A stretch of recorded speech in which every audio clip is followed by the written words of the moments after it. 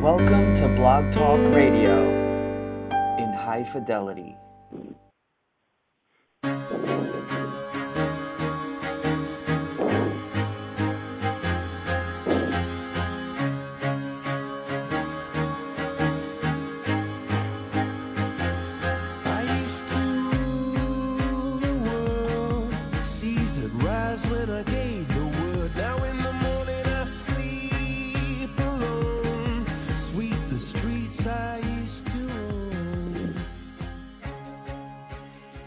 And you are listening to Pop Health Week on the Blog Talk Radio and affiliate networks. This episode is brought to you by Health Innovation Media. And welcome, everyone. I'm Greg Masters, the producer and co-host of the show. And in the virtual studio today, as always, is my trusted colleague, Fred Goldstein, principal co-host and co-founder of Pop Health Week. Hey, Fred. Hello, Greg. Beautiful day here in St. Augustine. How are you doing? St. Augustine, back in San Diego and no complaints. For those of you not familiar with Fred, he's a veteran healthcare executive and the president of Accountable Health, LLC, which is a Jacksonville, Florida-based consulting firm. Fred serves on the editorial board of the Journal of Population Health Management and the advisory Gonna delete this one, Fred. The advisory board of Care Innovations Validation Institute. Anyway, there's an update. Anyway, he's past chair and former board member of the Population Health Alliance. Fred is known on Twitter as @FSGoldstein. My background includes thought leadership and strategy consulting for hospitals, health systems, and physician-led ventures. I publish and principally author ACOWatch.com, healthinnovationmedia.com, and precisionmedicine.center. And now for today's special guest, Prashant Natarajan is the works at Emerging Technologies and Oracle Health Sciences Business Unit.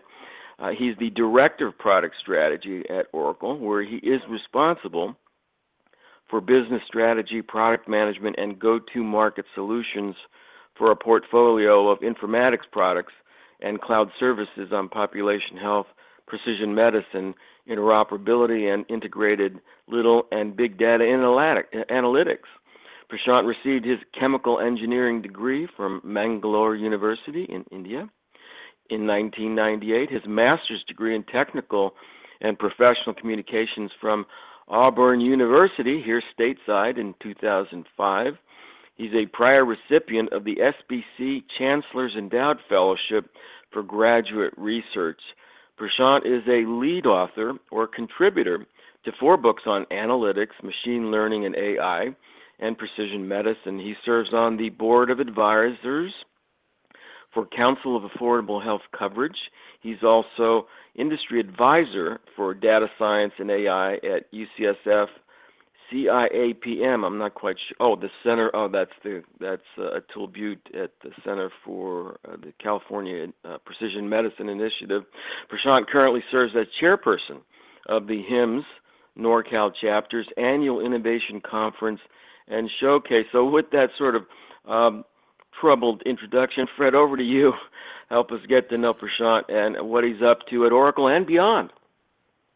Thank you so much, Greg. And Prashant, welcome to the show. Thank you, Fred. Thank you, Greg. And it's such a pleasure to talk to 2 people whose work I have known professionally and personally over many years, in going back into a few past lives. And at the outset, I just want to point out that I'm speaking on my own behalf and not on behalf of my employer, Oracle, or any of the organizations you mentioned earlier that I'm affiliated with. And on that note, I would love to get this rolling. Thank you so much for the opportunity. Oh, you're most welcome, Prashant. It really is a pleasure to have you on the show. You've done so much, and I did get an opportunity to take a look at your the new book you're a co-author of, Demystifying Big Data and Machine Learning for Healthcare. And I think we should sort of dive right into that. I mean, as you're well aware, there's all this huge excitement around big data, machine learning, artificial intelligence. Can you sort of just lay the groundwork of what those terms mean? Sure, and I think that's a very appropriate place to start, definitions and semantics. So artificial intelligence is a term that has been around for quite some time, and some would argue that it's in its third era, so to speak, after a couple of efforts and false starts. And the work on artificial intelligence, just to go very quickly chronologically, dates back to World War II and the scientific development that took place after World War II, specifically in trying to get computers to behave or exhibit intelligence on par with machines. And the gold standard still remains Alan Turing's Turing test, which is, a machine has intelligence, paraphrasing, when you can't make out from the response whether it's a human or a machine that is responding.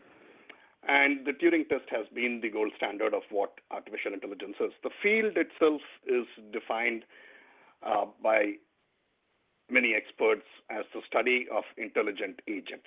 That is, an agent denoting a system or a device that perceives its environment and takes actions that maximize its chance of success at a certain task or to accomplish a certain goal. And the central problems that AI research has been dealing with over these last 70 plus years include reasoning, knowledge management, and planning, learning, which is something that we read and hear a lot about now, which is central to a lot of machine learning and AI, natural language processing in terms of going after data that is not just coming out of a structured entity, but that is more unstructured voice and video and so on and so forth, sentiment and haptic analysis that make up perception, and the ability to move and manipulate objects, which is robotics, which is also an extension of what AI does in several cases. So AI is a broader term.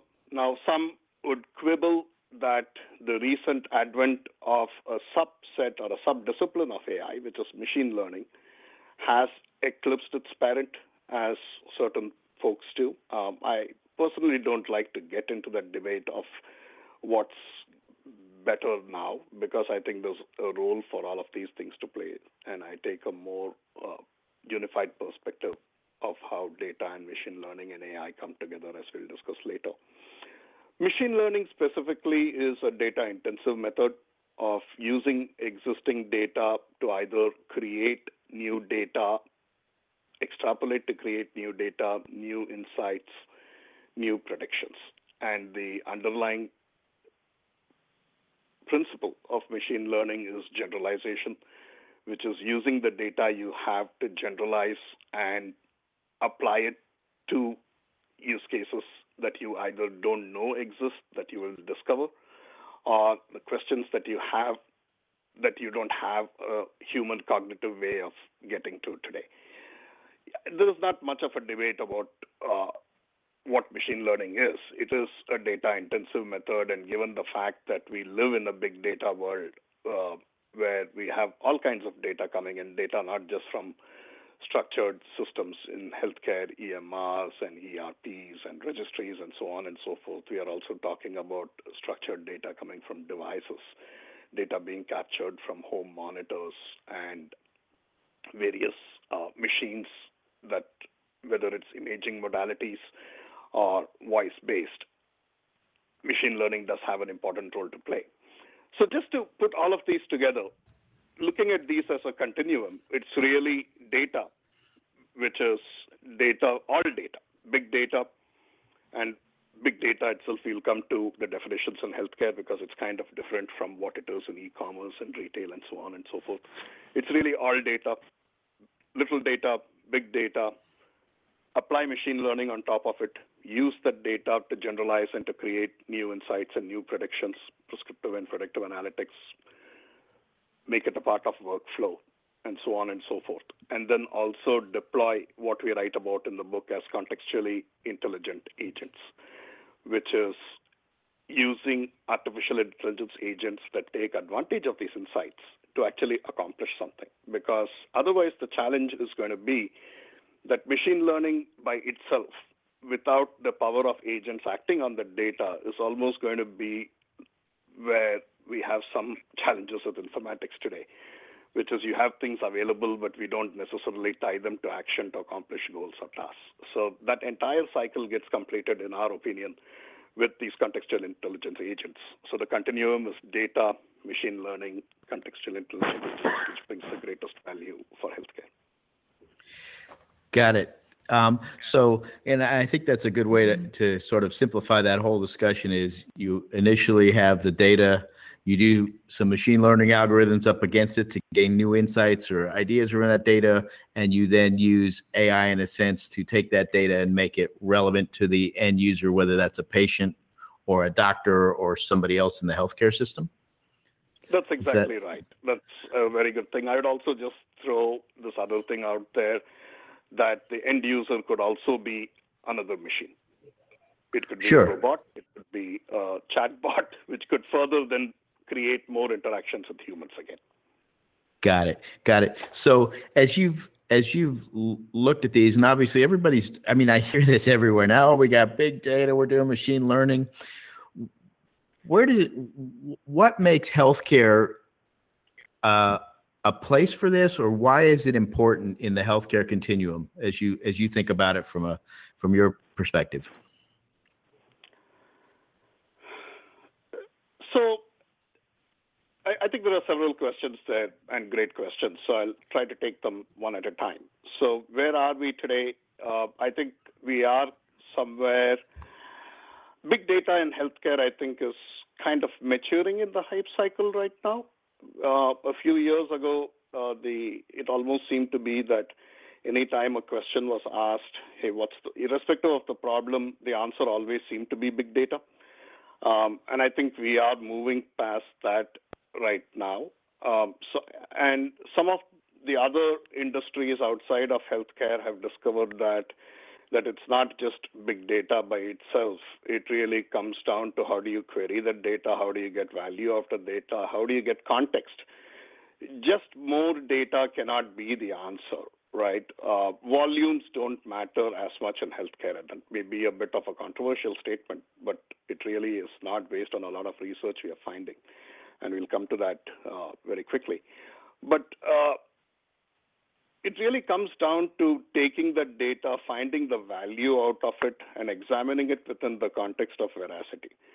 Often we hear these various things about what big data is. How do you define data? And you typically hear of the 3 V's or the 4 V's: volume, velocity, variety, and value. I would posit, as we have in the book, that in healthcare, veracity matters too, because the type of decisions we are taking here is not merely, are you buying another product from me or not?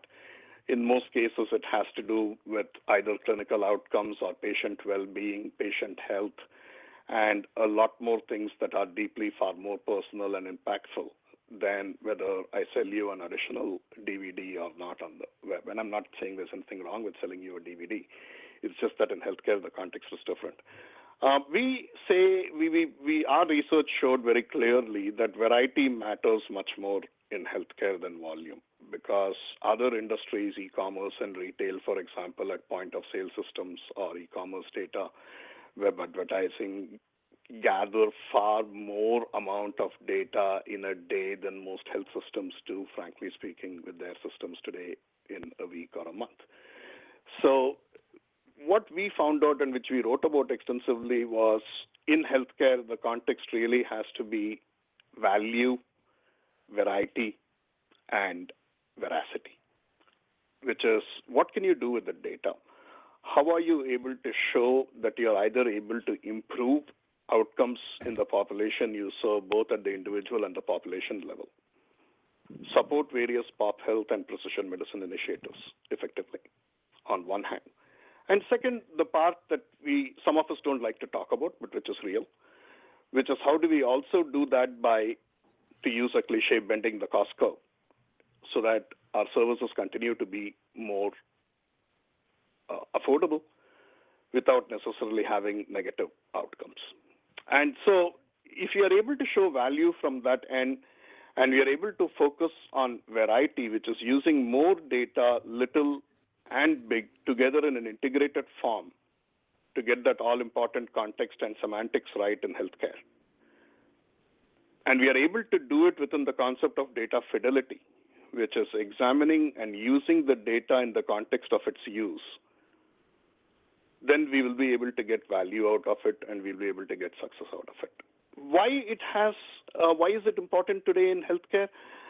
Because in one way, frankly, and this is my personal opinion, I think healthcare is personal. It's number one, it's personal. I don't think there's any argument there. Number two, it is 1/5 of the GDP and increasing.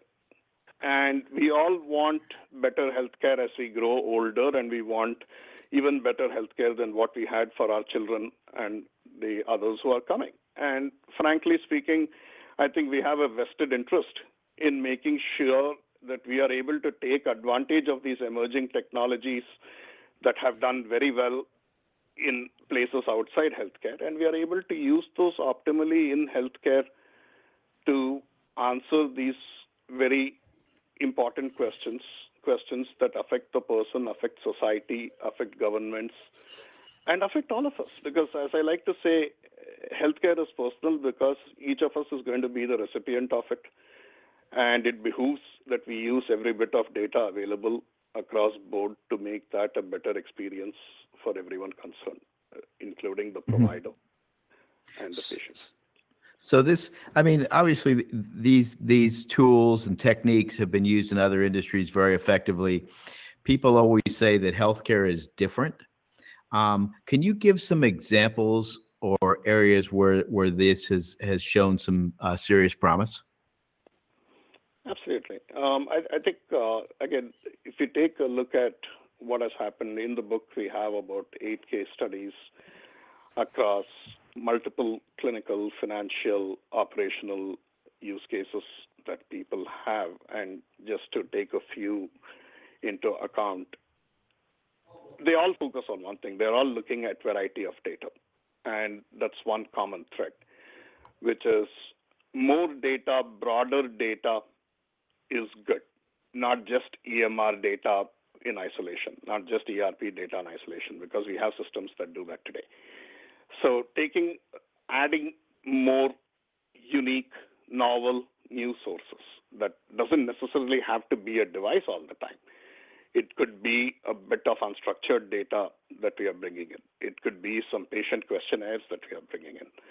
So if you take a look at at a broader level, for example, the case studies we have a couple over there where people are doing some really interesting stuff on combining clinical data from the EMR, adding patient questionnaire data to it, and also adding level 3 and level 4 genomic data analysis, and building a complete picture of the patient for precision medicine, where the individual is represented by the combination of not just their genotypic data or phenotypic data, but a combination of both, and then done in the right identity and context.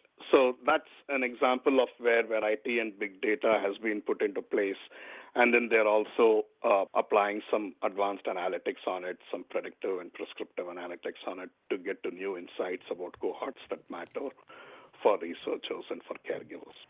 Another example of a big data use case that we have is velocity, right? One of the case studies in the book is about an organization, leading provider organization that's capturing vital signs and other data in real time from the patient's bedside. And then what they're doing with that data is coming up with a whole bunch of predictive analytics that looks closely at clinical outcomes and tries to come up with predictions on how the vital signs that are captured in real time, what impact they have on the immediate post-operative care plan and patient outcomes, and what do the vital signs tell us about how a patient is either going to respond to or recover from a certain procedure, surgical procedure. A third one looks at financial analytics, and this is variety of data from various structured sources and a couple of unstructured sources, bringing those together in a lake, combining that with a warehouse to provide context, and then coming up with new predictive analytics on that leverages EMR data and claims data together. More a cost and quality use case. So what we found as a part of our research in writing the book was that the success stories that are happening primarily in the integration space. In other words, it's all about integrating the data from various sources and bringing them together. And every one of these efforts goes beyond a specific silo. It's more than just EMR. It's EMR plus something, ERP plus something, EMR plus ERP plus device. And that's how people are getting value out of it, if that makes sense. So you really did talk about it's really that variety of beginning to pull different pieces together. One area obviously that's had a lot of interest, and you sort of touched on it with this in-home monitoring, is this explosive growth, the ability to bring in data from wearables or other devices or data from your phone and actually have a stream going nearly continuous real time. Is that one of the major opportunities out there to begin to use that to provide feedback or contextual stuff to an individual or a physician? That is one of the things, Fred, and if I may, I think there are two aspects to it. There's often the conversation that we have both within the context of home health and telemedicine about how do we make healthcare more accessible to people at their homes, and that's always a conversation that we keep having. I think the other conversation that we need to have as a society is what does the coming generation of millennials mean to this? Because I have been talking about this in other fora. I posit that millennials are far more open to sharing their data, including their healthcare data, than, well, I don't consider myself a millennial, I'd love to, but than somebody like me or of an older generation. And they are more open about it, and things like HIPAA would matter less, I would posit, to that generation. They're also much more comfortable with wearables and devices. And this conversation of where we are going with the Internet of Things or the Internet of Healthcare Things, as it's sometimes called, has to include all of those use cases. Telemedicine and home health on one hand, taking advantage of capturing clinical observation data where it happens, not necessarily waiting for a visit each time to track patient progress or a population's progress, but also the coming needs of the millennial population. And our system should be able to account for both of those. Mm-hmm. Yeah, and one of the concerns I've had, or what I've seen, is that we've got all these great devices out there. We've got people tracking all this stuff, but there's very limited feedback. And is that really where these contextual intelligent agents could come into play? That's exactly right, Fred. I think you hit the nail on the head over there. It's not just about agents that allow me to click and buy a service or get a referral, right? It's also about giving the user control about how their data is shared, what it is shared for, and giving them visibility and transparency into it. This goes into a separate conversation that I've been having with some thought leaders, such as yourself, among others, on what does this new data economy really mean for healthcare? Because I think one of the conversations all of us are, and this is again my personal opinion, one of the conversations we are all skirting is what happens in this new world with devices. If I wear a certain device and you get the data, who does the data belong to? Does it belong to you as the facility? Or does it belong to me? Or does it belong to a third party somewhere in between? Right? I think these conversations of ownership and sharing and transparency need to get more focus. And it's one of the things that I definitely have been talking about and evangelizing to a certain extent. I think we really need to think of this as a data economy for healthcare, where the individual is also, I hesitate to use the word monetized because that can be a very loaded term in certain cases. But I was about to bring that up, Prashant, so that's a good one. Keep going. Okay, since you are about to bring it up, let me state that. So I think we need to talk about patient data monetization and personal data monetization. And again, this is where I'm happy that I'm only talking on my behalf, because it's a conversation that I think that's more than other stakeholders have to come into this. Many years ago, at a different place that Fred, you and I are both familiar with, when we were doing disease management and case management and utilization management back in the day, we looked at incentivizing people about the age of 50. This was at one of my previous employers, with something where if they went to the gym 4 times a week for 20 minutes a session, and we could get the data back for that, we gave them a discount on their premium. And it worked pretty well because people like discounts on their premiums. And the question really was just getting that minimal data to make sure they went for a total of 4x 20 minutes and giving them a significant difference, given where, all of us pay insurance premiums today. We know what it is like. Giving them a 20% discount really mattered a lot. So how do we use these contextually intelligent agents to be able to also give the user control over their data? And frankly speaking, how do we give them a part of that monetization? And that monetization doesn't have to necessarily be a check at the end of the month. It could be a check at the end of the month.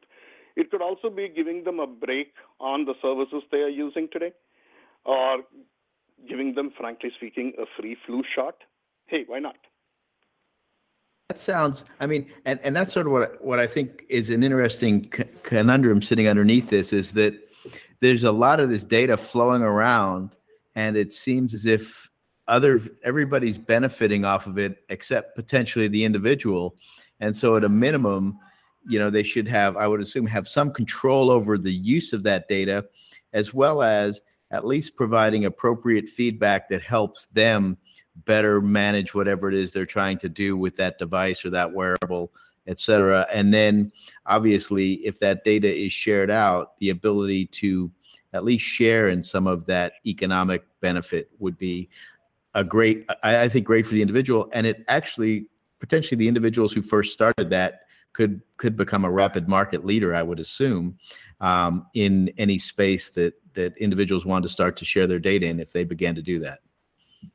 That's right, Fred. I would just say that, again, we have to think about the variety, right? Bringing that data together. As somebody told me laughingly once, they said, all I have to do to fool my wearable into thinking that I've gotten my exercise is to go on my boat in Baltimore Harbor, spend 45 minutes and come back to shore. And my wearable will likely show that I've been exercising vigorously for 45 minutes. So it also, I'm not saying that that's what people will use the wearable for, but to use an extreme example. But combining that with family history, combining that with your genotypic data, and bringing that together in order to improve both your experience and outcomes. And something that we don't talk about enough also, provider satisfaction and the provider experience. Because one of the things we write about in the book also is big data doesn't necessarily mean now bombarding physicians and administrators with more data and more alerts and more agents. It means insulating them from the noise. And we have demonstrated responsibility to be able to convert that noise into insights of interest that are useful and actionable. And that when we take advantage of this. No, I think, and that brings up a great point that I think needs to be made, is that just throwing this data out there, a lot of providers are saying, I don't want it, I don't want to see it, because it just creates more liability for me. So by as you say, filtering that, I think that'll be critical in the going years as we get into this. I'd really like to thank you, Prashant, for coming on. I think we'll probably need to get you back to talk a little bit deeper into some of these other areas that you touched upon in your book. So thank you very much for joining us today. Thank you very much. The pleasure is entirely mine, Fred and Greg. Appreciate your time. Well, there you have it. That'll have to be the last word for today's broadcast. I want to thank our special guest, Prashant Natarajan, for his time and insights today. And just to clarify earlier, the CIAPM references the California Initiative to Advance Precision Medicine with Atul Butte, MD, PhD. It's principal investigator. And just a preview, we were fortunate to catch up with Dr. Butte at BIO here in San Diego last week, and we'll post his interview with eFuturist shortly on This Week in Health Innovation. Do follow Prashant's work at Big Data CXO on the web via www.bigdatacxo.com, and of course on Twitter at NATARPR. And finally, if you're a hospital, health system, physician venture, or healthcare conference, and you're looking for social media marketing support, digital media content development, curation, engagement, or amplification, do ping me on Twitter via @2healthguru or via email, Greg with 2 G's at healthinnovationmedia.com. Until we meet again on Pop Health Week, for my colleague Fred Goldstein, this is Greg Masters saying bye now.